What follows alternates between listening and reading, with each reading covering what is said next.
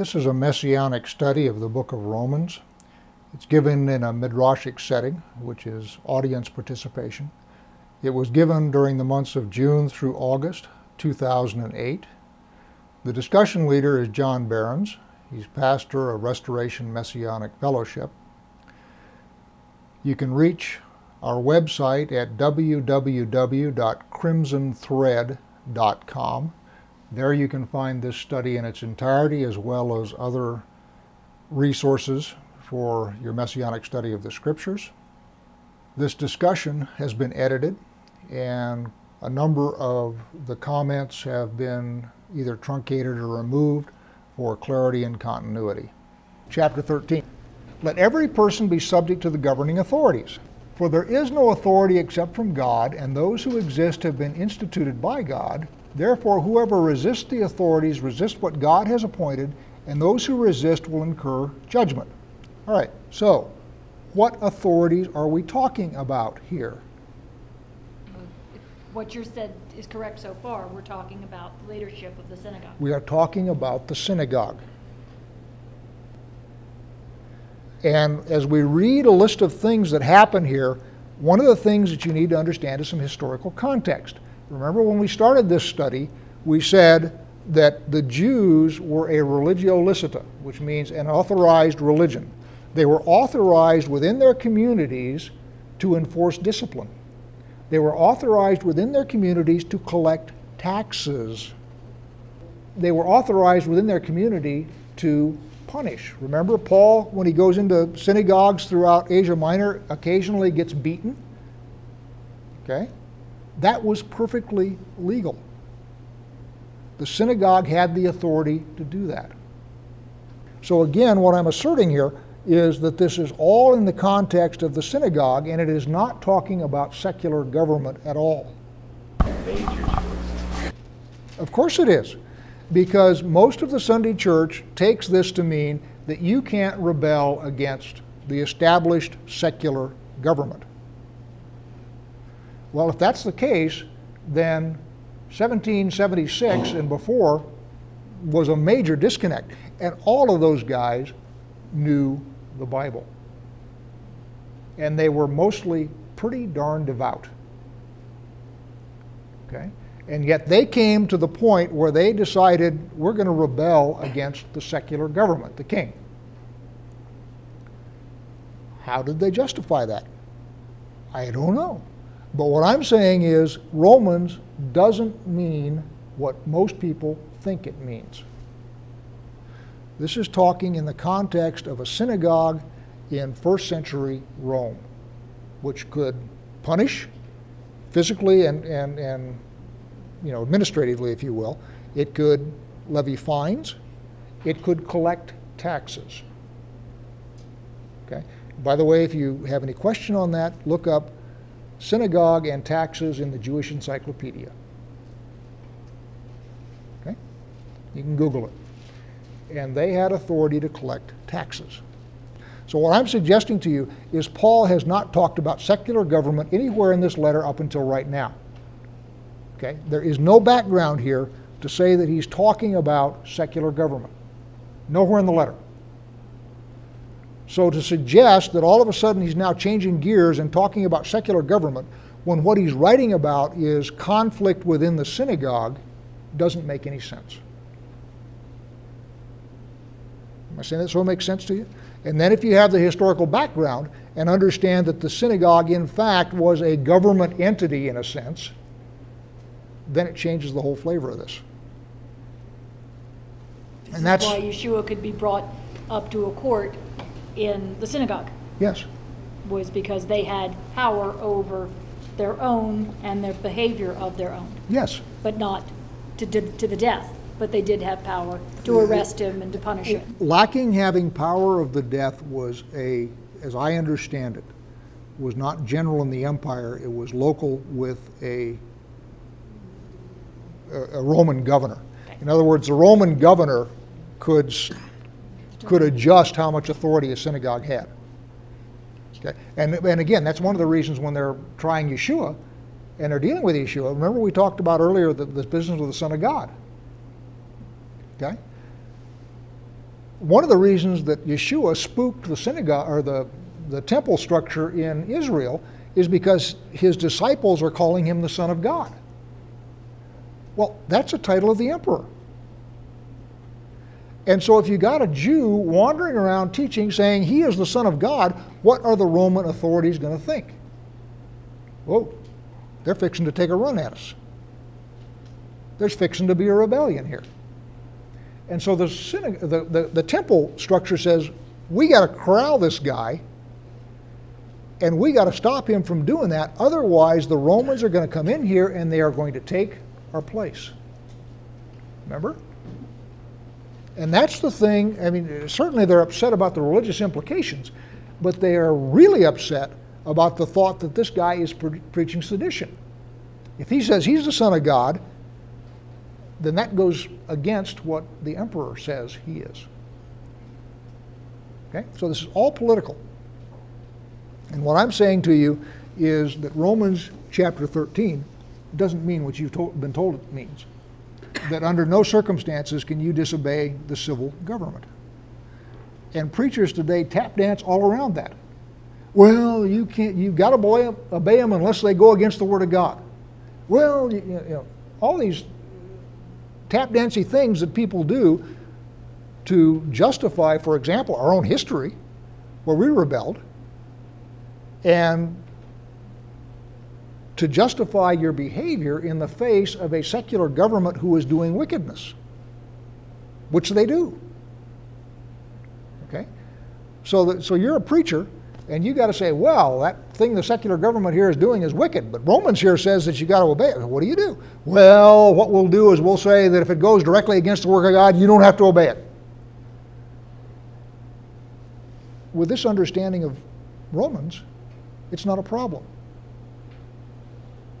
There's no moral or philosophical problem here opposing a secular government who has gone astray. You understand what I'm saying? In fact, it's your duty. You don't believe that, read Thomas Jefferson. If you don't believe that, read Paul. If you don't believe that, read Yeshua. Read scriptures. Yeah. The disciples, they were commanded not to preach in the name of Messiah Yeshua anymore, and they said we'd rather obey God than men. Were they going against these powers at that point? Yes. Yes. The question was, good question. The question was, when Peter and the disciples were instructed by the temple hierarchy not to preach in the name of Yeshua, and they said, nope, we're going to do what we have to do.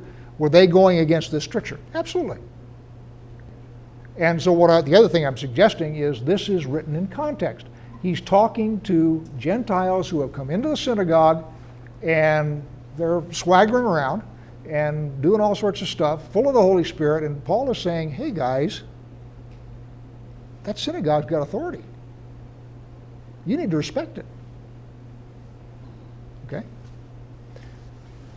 I do not, by the way, see this as a general prohibition against going against every authority, okay, either secular or religious, because we have theological debates all the time. Quick aside here, as it relates to our own situation and our own government, our Constitution is set forth honoring God's creation and where we are within that creation.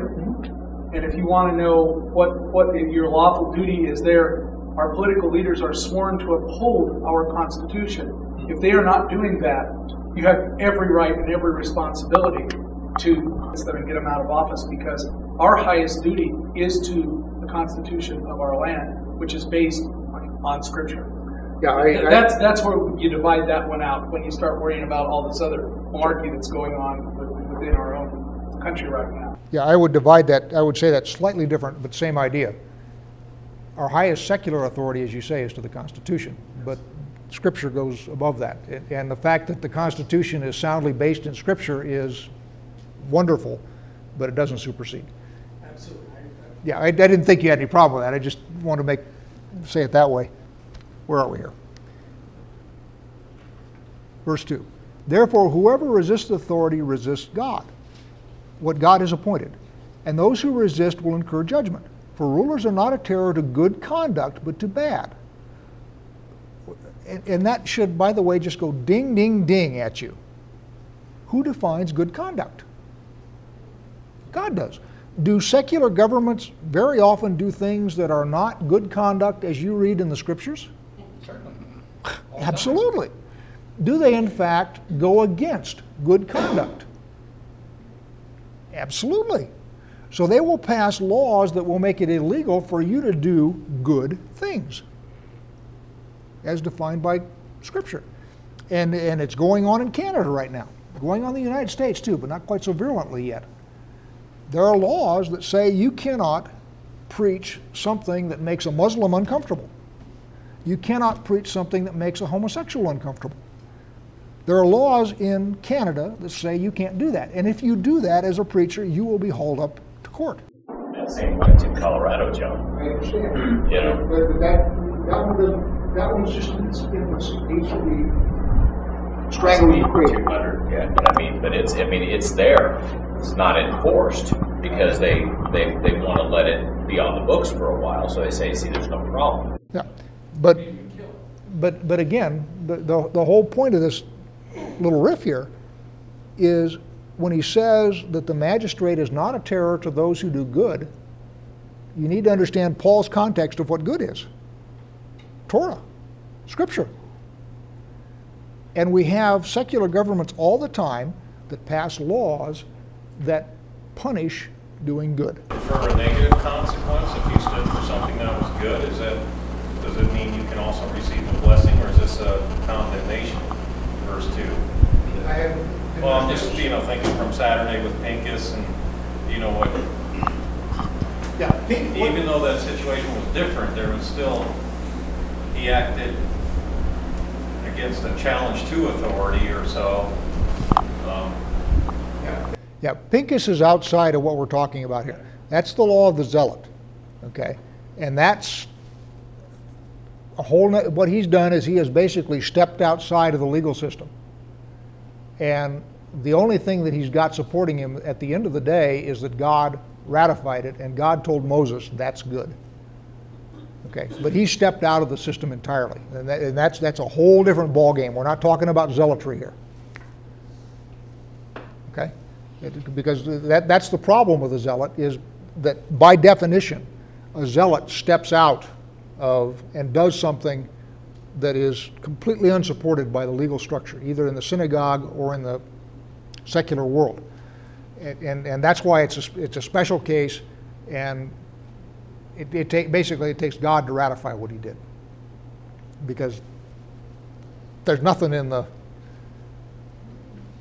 legal system as established that supports him. Yeah. Just real quick, when we said the good works, it took me back to when Yeshua said, "Why do you call me good? Nobody is good but God." So it just makes me think more godly here rather than secular. Yeah, I agree. Yeah, the comment was that when you think of good works, it takes you back to Yeshua, who says, "Why do you call me good? None is good but God." Well, so when you think of good in this context, you're talking about godly things. I agree with that. And I think Paul would say the same thing. Okay, that's Paul's context. That's his frame of reference. He is specifically not saying legal or illegal. He is saying good. Okay, big difference. Often legal and illegal match up with good and bad, but not always. Yeah, let's do it 3.5. Then do what is good, and you will receive his approval. For he is God's servant for your good. If you do wrong, be afraid, for he does not bear the sword in vain. For he is the servant of God, an avenger who carries out God's wrath on the wrongdoer.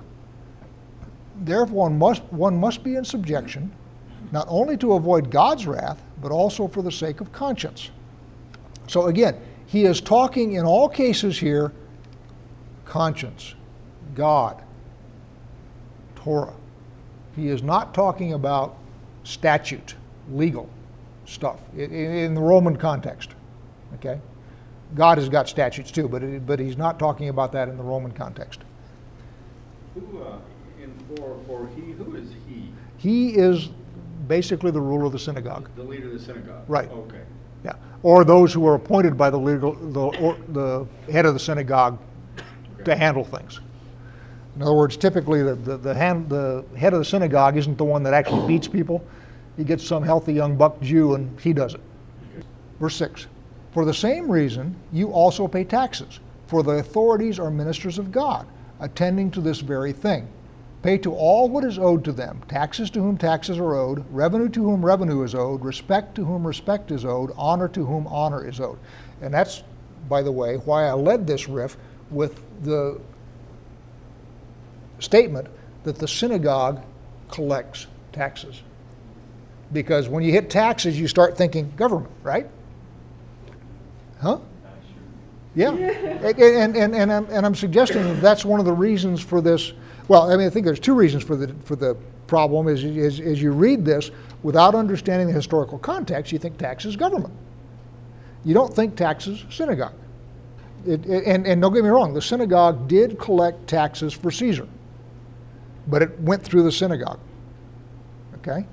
And anyway, when you look at this without understanding the historical context, you just plain old garden variety Sunday believer who hasn't studied this, and you sit down and read it, and you say taxes, you think government. Okay, so we're talking about here government, as in secular. And I'm suggesting to you that's not what's being talked about at all.